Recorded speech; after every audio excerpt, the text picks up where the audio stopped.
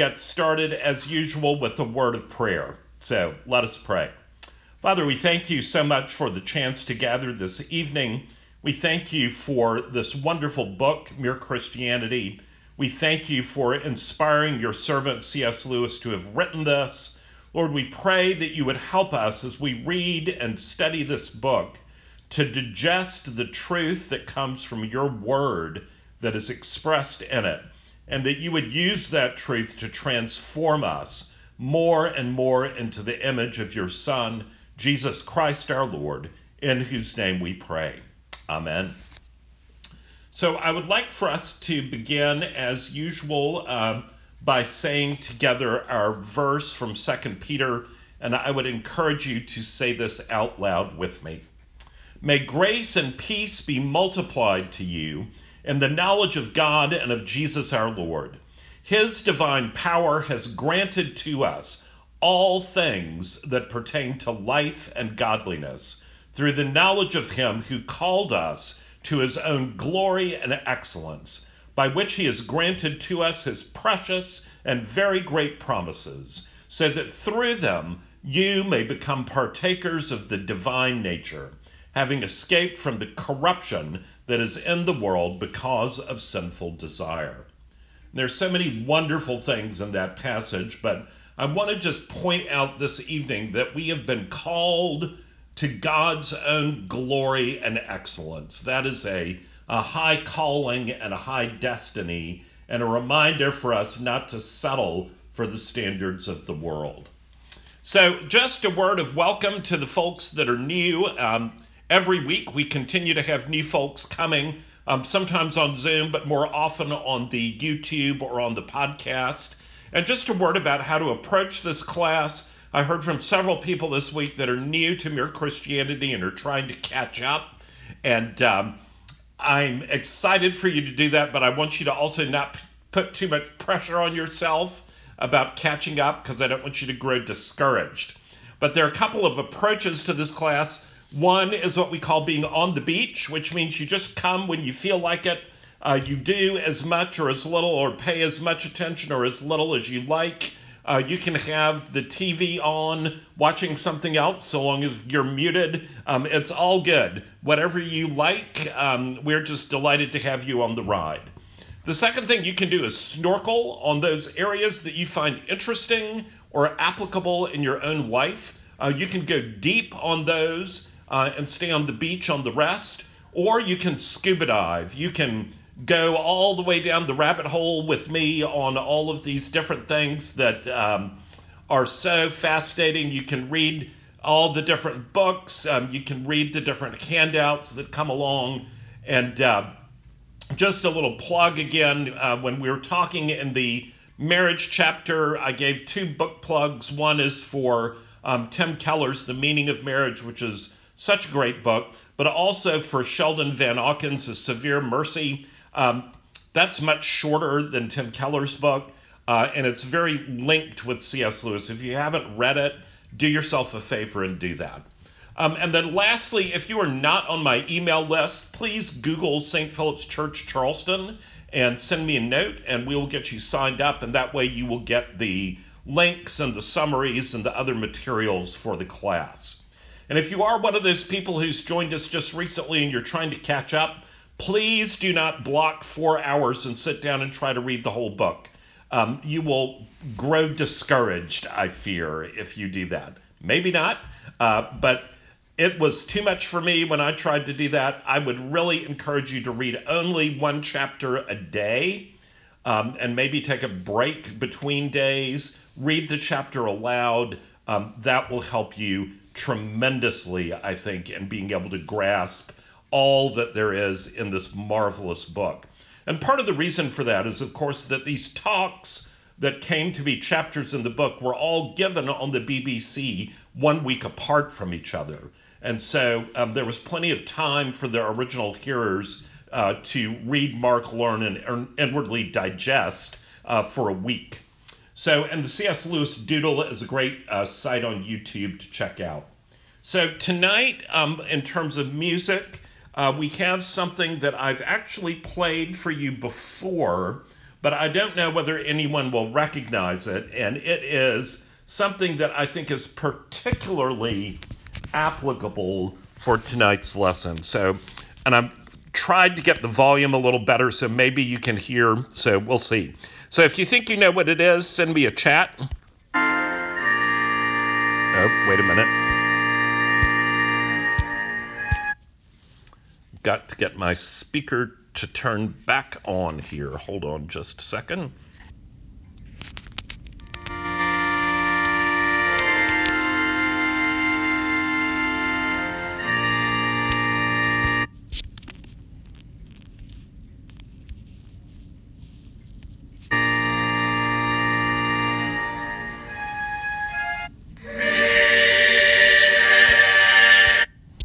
Okay, well, my technology is defeating me, so you're just going to have to wait and listen to it in the link when I send that out. But the music that I was trying to play is Samuel Sebastian Wesley's Blessed Be the God and Father of our Lord Jesus Christ.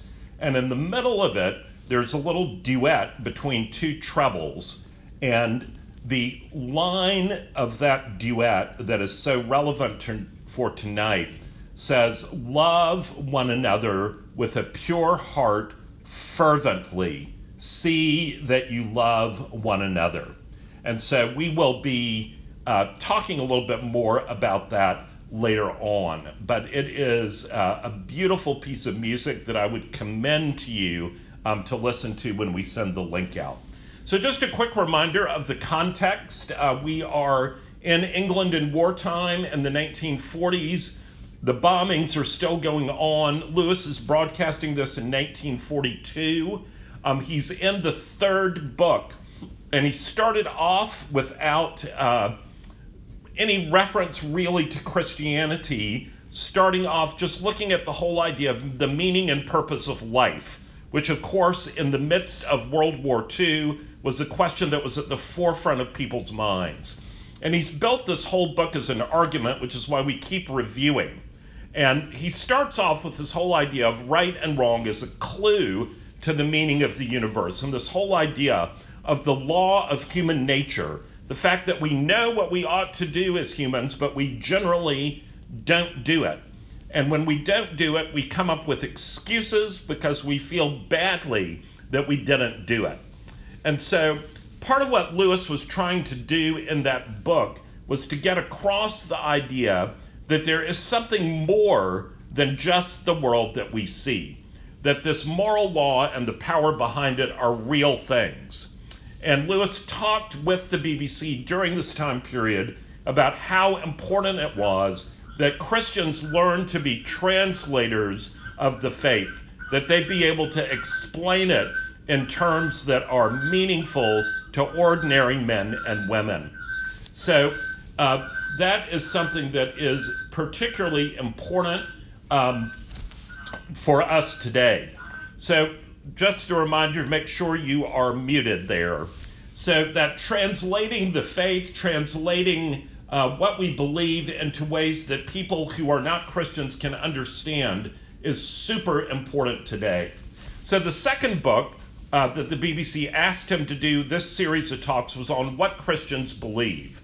And the first thing that caught Lewis out of his atheism was this idea that he had an idea of just and unjust, of good and of evil. And as he looked at that intellectually, he realized that there was no way to be able to figure out those sorts of standards if there was nothing outside of the universe. And so he talks about our life as the whole idea of being an enemy-occupied territory. That Christianity is the story of how the rightful king has landed in disguise and is calling us all to take part in a campaign of sabotage, and that church is where the resistance meets. And so it is vitally important that Christians be part of the church. He talks about free will, that free will is the only thing that makes love possible. He talks about the quest for happiness outside God, that God cannot give that to us because outside of God, there is no such thing. So he then goes on to talk about his famous trilemma, that Jesus cannot be said just to be a good moral teacher. Lewis says a man who said the sort of things Jesus said would not be a great moral teacher. He would either be a lunatic on a level with the man who says he's a poached egg, or else he would be the devil of hell. And he says you must make your choice. Either this man was and is the Son of God, or else a madman or something worse. And he then goes on to talk about what Jesus taught, but that was not the real purpose of Jesus' being here, that his purpose was to come and to die for us, to make atonement for our sins, to open the way of everlasting life. And it's no accident that over a third of the space of the Gospels is dedicated to that last week of Jesus' life. And that whole idea that Jesus accomplished on the cross by his death and then by his resurrection the ability to draw us in to his life, and that when we come to him, that life spreads into us. And so the great implication of that book is the truth and paradox we see in the Christian life. Therefore, my beloved, as you have always obeyed, so now, not only as in my presence, but much more in my absence, work out your own salvation with fear and trembling, for it is God who works in you both to will and to work for his good pleasure. So that brings us to book 3, the one that we're currently in, about Christian behavior. And this is something that is so important right now because our culture has completely lost its ideas about what constitutes appropriate behavior. And Christians have one of the very few coherent systems of morality that's out there.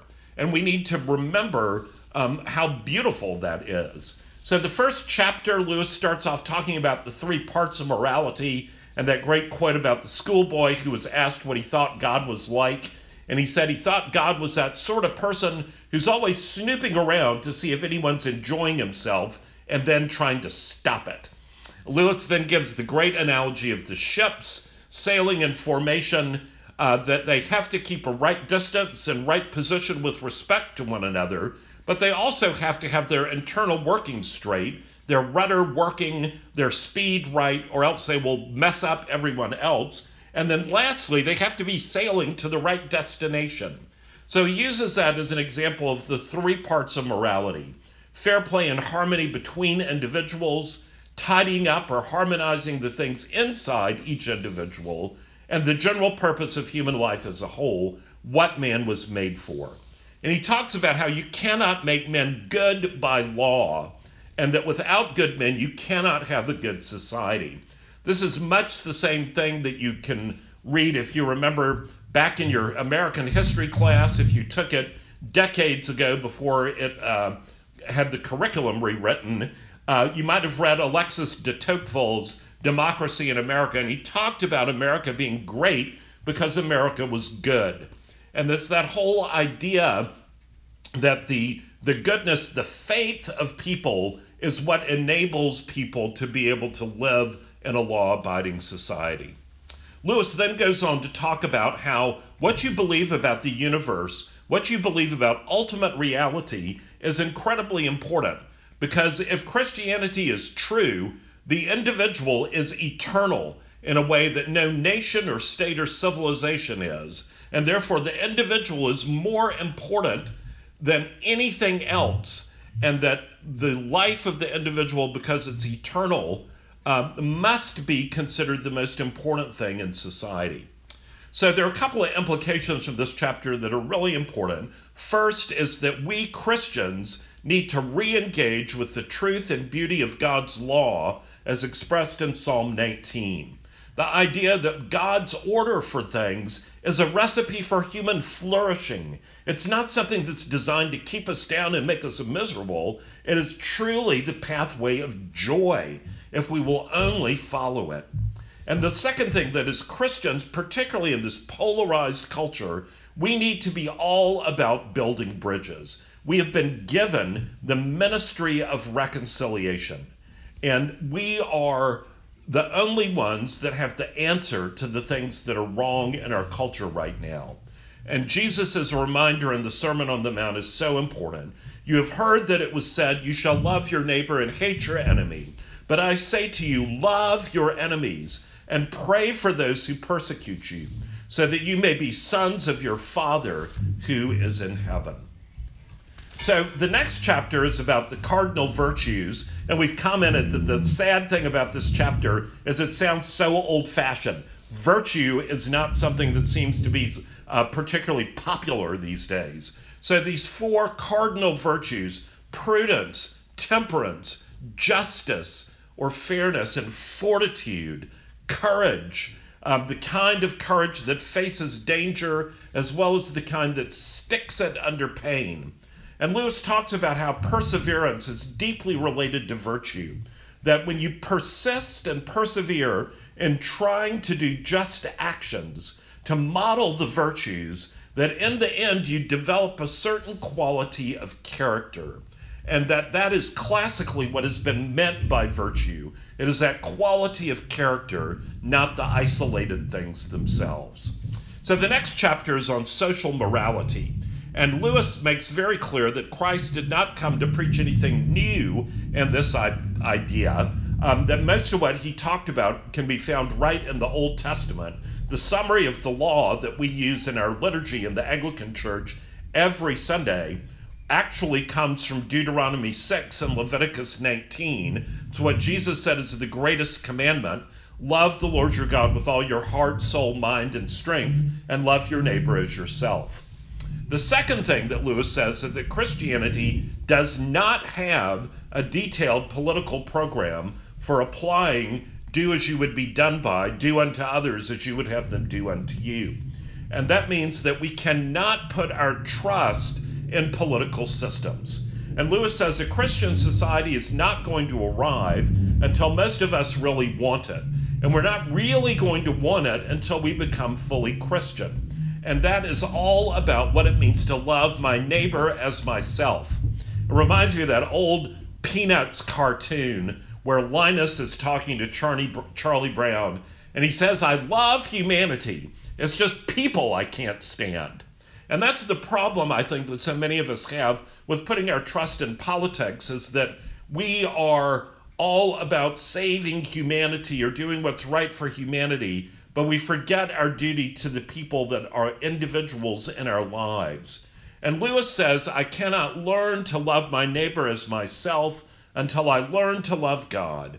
And I cannot learn to love God except by learning to obey him. And so, as I warned you, we're driven on to something more inward, driven on from social matters to religious matters. For the longest way round is the shortest way home. And what he's getting at here is the model that Jesus gave us, of Jesus each day encountering individuals and ministering to individuals, not creating a social program or a political agenda, but working one by one to draw people through his love into the kingdom of God. And that is a great model for us. The next chapter on morality and psychoanalysis, I think I said last week, you could sum this up by saying Christianity good, Freud bad. And the basic idea is that Freud's philosophy, all of those things like the Oedipus complex and the Electra complex and religion being a crutch and all of those kinds of things, those things are antithetical to Christianity. And Freud is not talking about anything in which he has training in those areas. His big contribution of psychoanalysis, of talking through problems, is a very real thing. But the rest of what he has to say is in contradiction to Christianity. And Lewis says so much of this has to do with the idea of moral choice, and thinking about the fact that each one of us is given some raw material by the life into which we are born. And he says that each of us has a choice on what to do with the material that is presented to us, to either put it to his own advantage first or to put it last. And this free choice is what morality is concerned with. The bad psychological material is not what we're concerned with. So he goes on to say that this is part of the reason that judging others is so wrong, and why Jesus commands us not to judge in the middle of the Sermon on the Mount. Human beings judge one another by their external actions, because that's what we see. God judges them by their moral choices, by their heart. We see only the results which a man's choices make out of his raw material. But God does not judge him on the raw material at all, but on what he has done with it. He then goes on to talk about how every time you make a choice, you are turning the central part of you, your character, your soul, that part of you that chooses, into something a little different from what it was before. Something better or something worse than it was before. And we have to keep that eternal perspective, thinking about what is the mark that each and every action leaves on that tiny central self, which no one sees in this life, but which each of us will have to endure or enjoy forever. He then concludes by saying that consciousness of sin is a good indicator of where we are on this continuum.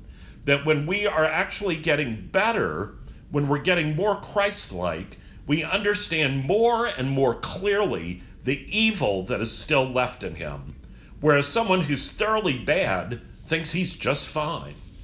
And there's this great quotation from the theologian James Montgomery Boyce. The mature Christian knows he's always living in Romans 7, apart from the Holy Spirit. Moreover, he knows that dependence on the Holy Spirit is not something that he has attained once for all, but that it is the result of a daily struggle and a constantly renewed commitment. What is sanctification? Is it an awareness of how good we are becoming, or is it a growing sense of how sinful we really are, so we will constantly turn to and depend on Jesus Christ? If we are mature in Christ, we know it is the latter. So some implications of this. One thing that is so important is to know what's wrong with the Freudian worldview so we can present the Christian worldview as a better alternative. The freedom of self-forgetfulness that enables us to shun judgment and pride, and remembering the power of choice. Lewis then goes on in the next chapter to talk about sexual morality, and he gets right to the point and he says there's no getting away from it. The old Christian rule is either marriage between a man and a woman with complete faithfulness to your partner, or else total abstinence. And he says our cultural view of sexuality is really messed up, that it is something that has gone very far wrong. And so much of that comes from these three reasons. The first is wrong thinking from our culture, this idea that we are human animals, and that the more authentic we are, the more we live out our instincts. And this idea is that any sexual act to which you're tempted in the moment is also healthy and normal. Of course, we heard a lot of this in the 60s, those of us that are old enough to remember that. If it feels good, do it. And that's sort of this idea that continues to pervade our culture. Who is anyone else to tell you not to do what you feel like doing? The second thing that Lewis says is there's a sense of futility. That we think if we can't succeed in resisting temptation, we should just give up. But Lewis says, no. This process of resisting trains us in habits of the soul and teaches us to depend on God. He then goes on to say that repression can be a bad thing, but resisting, suppressing an unhealthy desire is right and good. And he concludes the chapter by saying the sins of the flesh are bad, but they're the least bad of all the sins. A cold, self-righteous prig who regularly goes to church may be far nearer to hell than a prostitute, but of course, it's better to be neither.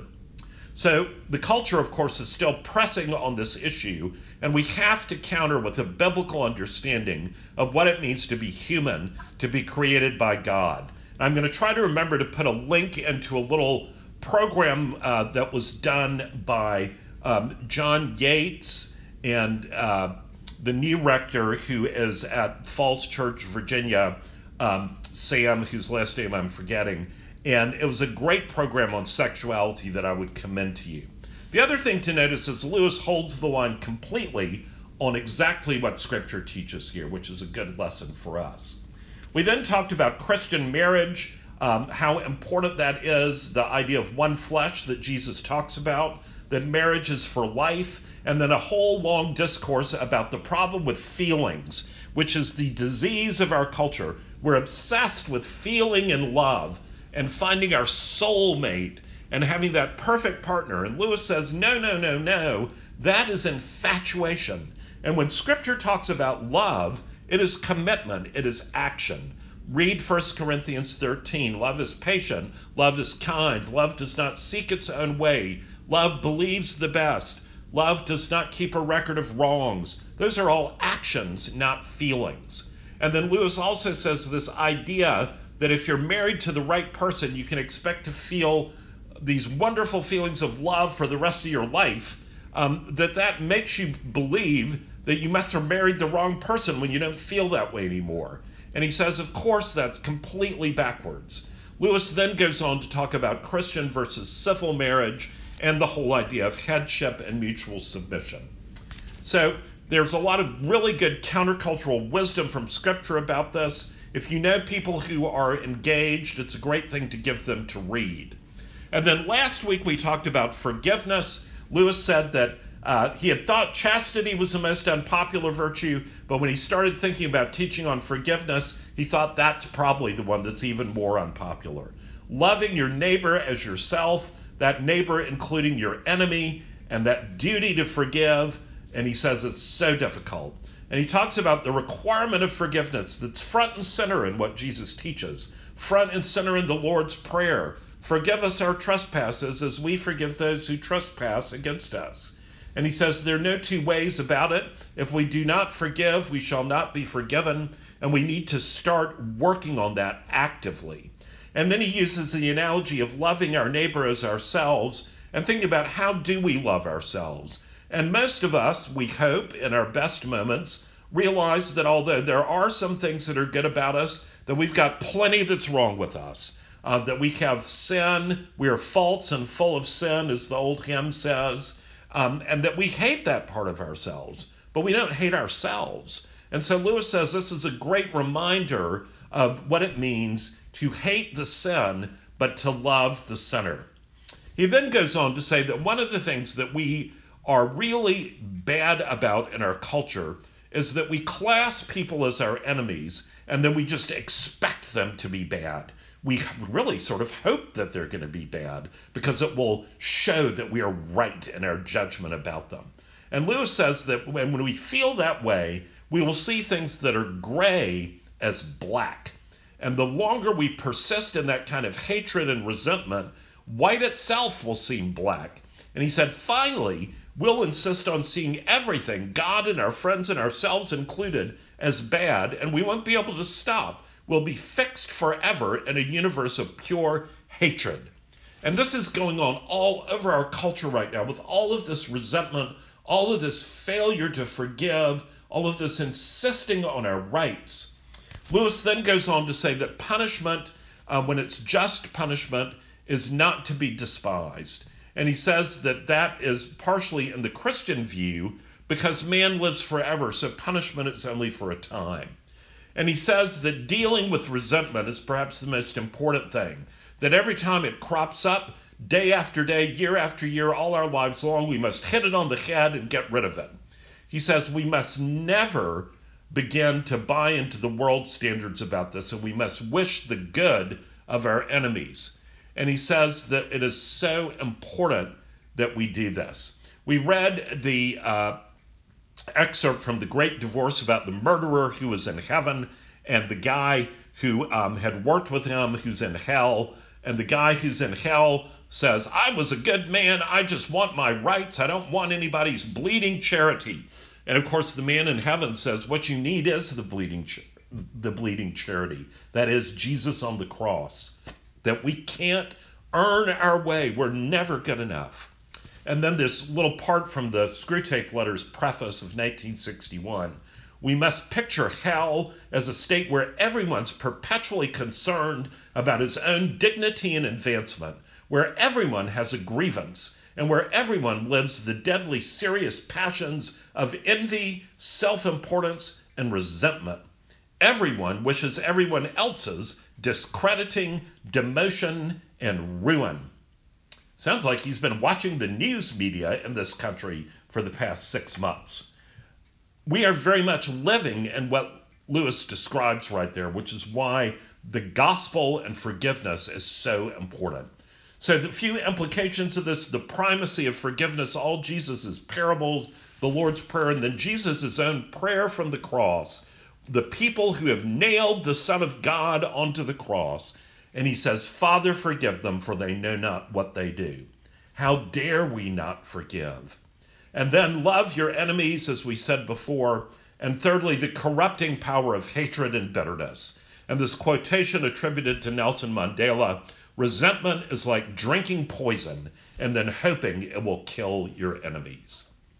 So that brings us tonight to the chapter called The Great Sin. And y'all might have been talking about this earlier before I came on, but it's interesting. Today is the anniversary of Chuck Colson's death. Chuck Colson, of course, was the Watergate burglar, Nixon's general counsel, a man obsessed with power who had gotten to the height of the worldly heap and then got caught in Watergate and convicted, sentenced to jail.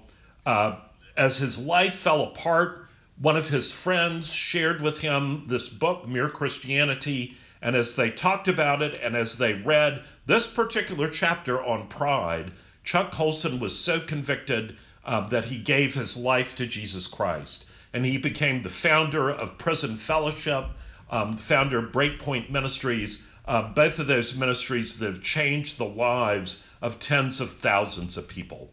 So, of course, the great sin, Lewis says, this is the part of Christian morals where they differ most sharply from all others. There's one vice of which no man in the world is free, which everyone in the world loathes when he sees it in someone else, and of which hardly any people except Christians ever imagine that they are guilty themselves. I've heard people admit they're bad-tempered, or they can't keep their heads about girls or drink, or even that they're cowards. I don't think I've ever heard anyone who was not a Christian accuse himself of this vice. And at the same time, I have very seldom met anyone not a Christian who showed the slightest mercy to it in others. There is no fault which makes a man more unpopular, and no fault which we are more unconscious of in ourselves. And the more we have it ourselves, the more we dislike it in others. The vice I'm talking of is pride or self-conceit. And the virtue opposite to it in Christian morals is called humility. When I was talking about sexual morality, I warned you the center of Christian morality did not lie there. The center of Christian morality, according to Christian teachers, the essential vice, the utmost evil, is pride. Unchastity, anger, greed, drunkenness, and all that are mere flea bites in comparison. It was through pride that the devil became the devil. Pride leads to every other vice. It's the complete anti-God state of mind. Does this seem to you exaggerated?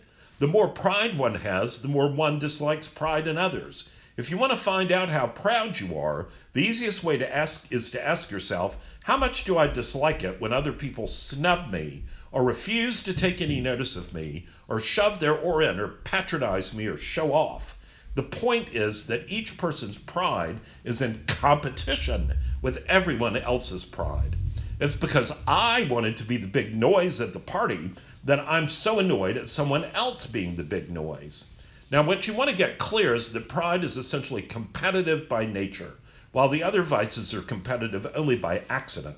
Pride gets no pleasure out of having something, only out of having more of it than the next man.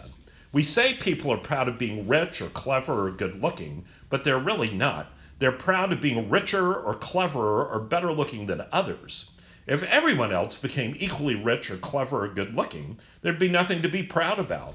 It's the comparison that makes you proud, the pleasure of being above the rest. Once the element of competition is gone, pride is gone. That is why I say pride is essentially competitive in a way the other vices are not. The sexual impulse may drive two men into competition if they both want the same girl, but that is only by accident. They might just as likely have wanted two different girls. But a proud man will take your girl not because he wants her, but just to prove to himself that he's a better man than you. Greed may drive men into competition if there's not enough to go around. But the proud man, even when he's got more than he can possibly want, will try to still get more just to assert his power. Nearly all those evils in the world which people put down to greed or selfishness are really far more the result of pride. Take it with money. Greed will certainly make a man want money for the sake of a better house, better holidays, better things to eat and drink, but only up to a point. What is it that makes a man with 10,000 pounds a year anxious to get 20,000 pounds a year? It is not the greed for more pleasure. 10,000 pounds a year in the 1940s will give you all the luxuries that any man can really enjoy. It is pride, the wish to be richer than some other rich man, and still more, the wish for power. Because, of course, power is what pride really enjoys. There's nothing makes a man feel so superior to others as being able to move them about like toy soldiers. It is pride. What is it that makes a political leader or a whole nation go on and on demanding more and more? Pride again. Pride is competitive by its very nature. That is why it goes on and on. If I'm a proud man, then as long as there's one man in the whole world more powerful or richer or cleverer than I, he is my rival and my enemy. The Christians are right. It is pride which has been the chief cause of misery in every nation and every family since the world began. Other vices may sometimes bring people together. You may find good fellowship and jokes and friendliness among drunken people or unchaste people. So just to pause here for a moment, one of the things that is a great way to see this is when you look at international relations. And if you want a little microcosm of this, there is a series that you can get streaming that's called Madam Secretary, which is a series that has a number of things that are good about it. One is that the husband is a theology professor, which is always a nice thing to see on television. But what you see in these negotiations with this woman who is supposed to be the U.S. Secretary of State is how much these negotiations and the whole posturing that goes on among nations is all about pride. No one wants to look humble on the international stage. It is all about pride, and these national leaders, it is all about pride. So Lewis then goes on to say that pride always means enmity, that pride is enmity. Enmity, of course, is another word that essentially means hatred. And not only enmity between man and man, but enmity to God as well. In God, you come up against something which is in every respect immeasurably superior to yourself. Unless you know God as that, and therefore know yourself as nothing in comparison, you do not know God at all. As long as you are proud, you cannot know God. A proud man is always looking down on things and people. And of course, as long as you are looking down, you cannot see something that is above you. That raises a terrible question. How is it that people who are quite obviously eaten up with pride can say they believe in God and appear to themselves very religious? I'm afraid it means they are worshiping an imaginary God. They theoretically admit themselves to be nothing in the presence of this phantom God, but are really all the time imagining how he approves of them and thinks them far better than ordinary people. That is, they pay a pennyworth of imaginary humility to him and get out of it a pound's worth of pride toward their fellow men. The atheist that rails against God is railing because of his own pride. He wants to say, I'm the captain of my soul, and there's no one that can tell me any different. So Lewis then goes on to say, I suppose it was of those people Christ was thinking when he said that some would preach about him and cast out devils in his name, only to be told at the end of the world that he had never known them. And any of us may at any moment be in this death trap. Luckily, we have a test.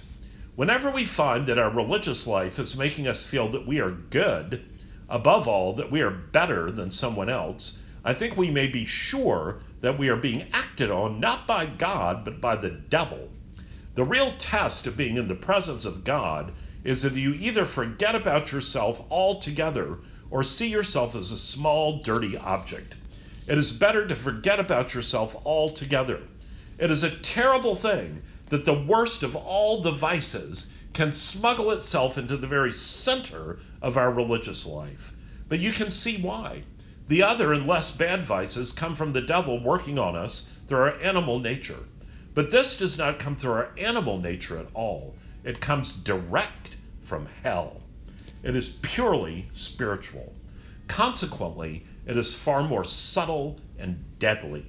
For the same reason, pride can often be used to beat down the simpler vices. Teachers, in fact, often appeal to a boy's pride, or as they call it, his self-respect, to make him behave decently. Many a man has overcome cowardice or lust or ill temper by learning to think that they are beneath his dignity, that is, by pride. The devil laughs. He's perfectly content to see you becoming chaste and brave and self-controlled, provided all the time he's setting up in you the dictatorship of pride, just as he would be quite content to see your chilblains cured if he was allowed in return to give you cancer. For pride is spiritual cancer. It eats up the very possibility of love or contentment or even common sense. And of course, just to pause for a moment, one of the great ironies of the Gospels is that we see that Jesus' chief opponents, the people who couldn't abide him in his ministry and his teaching, were not the sinners, the people that were doing all the things that the law said was wrong. No, those who wanted to put Jesus to death were the religious establishment, the religious leaders, the ones who could watch Jesus heal a man with a withered hand, who could watch Jesus tell a paralyzed man to stand up and walk, and then immediately begin to plot to kill him because they were so entrenched in their own self-righteousness, their pride, and the grip on power that it gave them, that they could not even see that they had become exactly what the law of God warned about. So Lewis then goes on to talk about several misunderstandings to avoid. So he says, first, pleasure in being praised is not pride. The child who is patted on the back for doing a lesson well, the woman whose beauty is praised by her lover, the saved soul to whom Christ says, well done, are pleased and ought to be. For here the pleasure lies not in what you are, but in the fact that you have pleased someone you wanted and rightly wanted to please. The trouble begins when you pass from thinking, I have pleased him, all is well, to thinking, what a fine person I must be to have done it. The more you delight in yourself, and the less you delight in the praise, the worse you are becoming. When you delight wholly in yourself and do not care about the praise at all, you've reached the bottom. That is why vanity, though it is the sort of pride which shows most on the surface, is really the least bad and most pardonable sort. The vain person wants praise, applause, admiration too much, and is really always angling for it. It's a fault, but a childlike and even in an odd way a humble fault. It shows you are not yet completely contented with your own admiration. You value other people enough to want them to look at you. The real black diabolical pride comes when you look down on others so much that you do not care what they think of you. Of course, it's very right and often our duty not to care what people think of us if we're doing so for the right reason, namely because we care so incomparably more what God thinks of us. But the proud man has a different reason for not caring. He says, why should I care for the applause of that rabble as if their opinion were worth anything? No, I am an integrated adult personality. All I have done has been done to satisfy my own ideals, or my artistic conscience, or the traditions of my family, or in a word, because I'm that kind of chap. If the mob like it, let them. They're nothing to me. In this way, real thoroughgoing pride may act as a check on vanity, for as I said a moment ago, the devil loves curing a small fault by giving you a great one. We must try not to be vain, but we must never call in our pride to cure our vanity. Better the frying pan than the fire. A second misbelief is the whole idea of what we mean when we say proud of. We say in English that a man is proud of his son or his father or his school or his regiment, and it may be asked whether pride in this sense is a sin. I think it depends on what exactly we mean by proud of. Very often in such sentences, the phrase is proud of means has a warm-hearted admiration for. Such an admiration is, of course, very far from being a sin, but it might perhaps mean that the person in question gives himself airs on the ground of his distinguished father or because he belongs to a famous regiment. This would clearly be a fault, but even then it would be better than being proud simply of himself. To love and admire anything outside yourself is to take one step away from utter spiritual ruin, though we shall not be well so long as we love and admire anything more than we love and admire God. And then Lewis comments on God's character. We must not think pride is something God forbids because he's offended at it, or that humility is something he demands as due to his own dignity, as if God himself was proud. He's not in the least worried about his own dignity. The point is, he wants you to know him, wants to give you himself. And he and you are two things of such a kind that if you really get into any kind of touch with him, you will, in fact, be humble, delightedly humble, feeling the infinite relief of having for once got rid of all the silly nonsense about your own dignity, which has made you restless and unhappy all your life. He's trying to make you humble in order to make this moment possible, trying to take off a lot of silly, ugly, fancy dress in which we've all got ourselves up and are strutting about like the little idiots we are, versus the relief, the comfort of taking the fancy dress off, getting rid of the false self, with all its look at me and aren't I a good boy, and all its posing and posturing. To get even near it, even for a moment, is like a drink of cold water to a man in a desert. So Lewis says that the last thing is that we have the wrong image of humility, and this is one of the key points of the chapter. He says, do not imagine that if you meet a really humble man, he will be what most people call humble nowadays. He will not be a sort of greasy, smarmy person who is always telling you that of course he's just a nobody. Probably all you will think about him is that he seemed a cheerful, intelligent chap who took a real interest in what you said to him. If you do dislike him, it will be because you feel a little envious of anyone who seems to enjoy life so easily. He will not be thinking about humility. He will not be thinking about himself at all. I'm going to say that again. He will not be thinking about humility. He will not be thinking about himself at all. If anyone would like to acquire humility, I think, tell him the first step. The first step is to realize that one is proud, and a biggish step too. At least nothing whatever can be done before it. If you think you're not conceited, it means you're very conceited indeed. This whole idea of humility is so very important.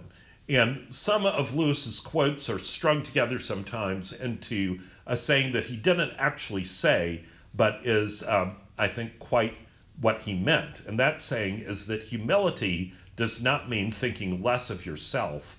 It means thinking of yourself less. And I think that's exactly right. Being so other-focused that you're not thinking about yourself. Focused on God, focused on others. It's like that old acronym of joy, J-O-Y. Jesus, J, first. Others, O, second. Yourself, third. J-O-Y means joy. So some implications from this chapter. First, understand what pride is as our narcissistic culture blinds us. The definition of pride or hubris is this: dangerously corrupt selfishness, the putting of one's own desires, urges, wants, and whims before the welfare of other people, irrationally believing that one is essentially and necessarily better, superior, or more important than others, failing to acknowledge the accomplishments of others.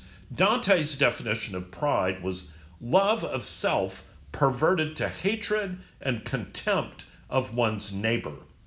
And this is something that's so important because our culture has become so narcissistic that these things that are part of that definition, we are often taught that those are good, that those are the things that you should pursue. Schools teach students to pursue those things, that you have to speak your truth. You have to get what is owed to you. All of this is absolutely flying in the face of what Christianity teaches. And the second point is to beware of pride, the example of the Pharisees, and this great parable from Luke 19. Jesus also told this parable to some who trusted in themselves that they were righteous and treated others with contempt. Two men went up into the temple to pray, one a Pharisee and the other a tax collector. The Pharisee, standing by himself, prayed thus: God, I thank you that I am not like other men, extortioners, unjust, adulterers, or even like this tax collector. I fast twice a week. I give tithes of all I get.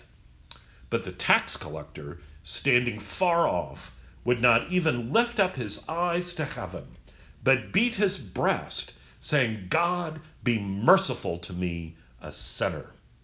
Now, we miss how shocking this is. It's pretty shocking, but when we really understand the context, it's even more shocking. The Pharisees were the definition of righteousness in this culture. People bowed down when they walked by. They believed the Pharisees to be models of what it meant to keep the law. And here we have this Pharisee. He's not really even praying. He's reciting a eulogy about how great he is. And then the tax collector, the lowest of the low, the traitor, the person who was Jewish, who worked for the hated Roman government to get money from his own people to give to the Romans, the person that a good Jew would cross to the other side of the street to avoid. This is the person that Jesus says will be justified. It is shocking in the extreme. And then, of course, that phrase that's in the Old Testament and then quoted in the Epistle of James, God opposes the proud, but gives grace to the humble. If we are proud, we are asking for God to oppose us. That's not very smart. Thirdly, cultivate gospel self-forgetfulness, a servant heart, and empathy. And remember, a couple of months back, we talked about Tim Keller's excellent book, The Freedom of Self-Forgetfulness, that I will give a plug for again. That self-forgetfulness, the servant heart, and empathy, that is the heart of what it means to avoid pride. And we have this wonderful part in Philippians chapter 2 about this. So if there's any encouragement in Christ, any comfort from love, any participation in the Spirit, any affection and sympathy, complete my joy by being of the same mind, having the same love, being in full accord and of one mind. Do nothing from selfish ambition or conceit, but in humility count others more significant than yourselves. Let each of you look not only to his own interest, but also to the interest of others. Have this mind among yourselves, which is yours in Christ Jesus, who, though he was in the form of God, did not count equality with God a thing to be grasped, but emptied himself by taking the form of a servant, being born in the likeness of men. And being found in human form, he humbled himself by becoming obedient to the point of death, even death on a cross. And that brings us to what I think is one of the most poignant passages in the New Testament. And here we see Jesus with his disciples on the road to Jerusalem when Jesus knows that he's walking to his death, and he tries to explain what is going to happen to him. And rather than be upset or offer comfort or help, they ask him which one of them can be the greatest and sit in the place of honor. They utterly ignore his pain and agony that he's sharing with them because of their obsession with their own pride and position. And they were on the road going up to Jerusalem, and Jesus was walking ahead of them. And they were amazed, and those who followed were afraid.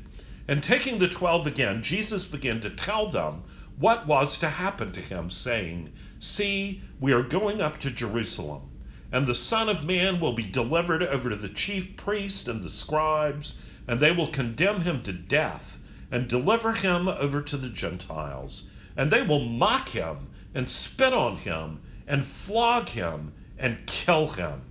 And after 3 days he will rise." And James and John, the sons of Zebedee, came up to him and said to him, "Teacher, we want you to do for us whatever we ask you." Wow. Listen to that. "And they will mock him and spit on him and flog him and kill him, and after 3 days he will rise." And James and John, the sons of Zebedee, came up to him and said to him, "Teacher, we want you to do for us whatever we ask of you." Can you imagine the discouragement in Jesus' heart at that moment? And Jesus said to them, "What do you want me to do for you?" And they said to him, "Grant to us to sit one at your right hand and one at your left in your glory." Jesus said to them, "You do not know what you are asking. Are you able to drink the cup that I drink, or to be baptized with the baptism with which I'm baptized?" And they said to him, "We are able." And Jesus said to them, "The cup that I drink you will drink, and with the baptism with which I'm baptized you will be baptized. But to sit at my right hand or my left is not mine to grant, but it is for those for whom it has been prepared." And when the 10 heard it, they began to be indignant at James and John. And Jesus called them to him and said to them, "You know that those who are considered rulers of the Gentiles lord it over them, and their great ones exercise authority over them. But it shall not be so among you. But whoever would be great among you must be your servant, and whoever would be first among you must be slave of all. For even the Son of Man came not to be served, but to serve, and to give his life as a ransom for many." As one theologian has said, we are never more like Christ than when we serve. Because when we serve, our eyes are off of ourselves and on others. And coming full circle back to that music that I couldn't get to play, love one another with a pure heart fervently. See that you love one another. And fervently means having or displaying a passionate intensity, ardent, intense, zealous, hot, burning, wholehearted. If we are loving others and serving others in that way, we will not have the energy or the bandwidth to be so focused on ourselves. Let's close by saying together this passage, which is particularly relevant to this chapter. "Give up yourself, and you will find your real self. Lose your life, and you will save it. Submit to death of your ambitions and favorite wishes every day, and death of your whole body in the end. Submit with every fiber of your being, and you will find eternal life. Keep back nothing. Nothing that you have not given away will ever be really yours. Nothing in you that has not died will ever be raised from the dead.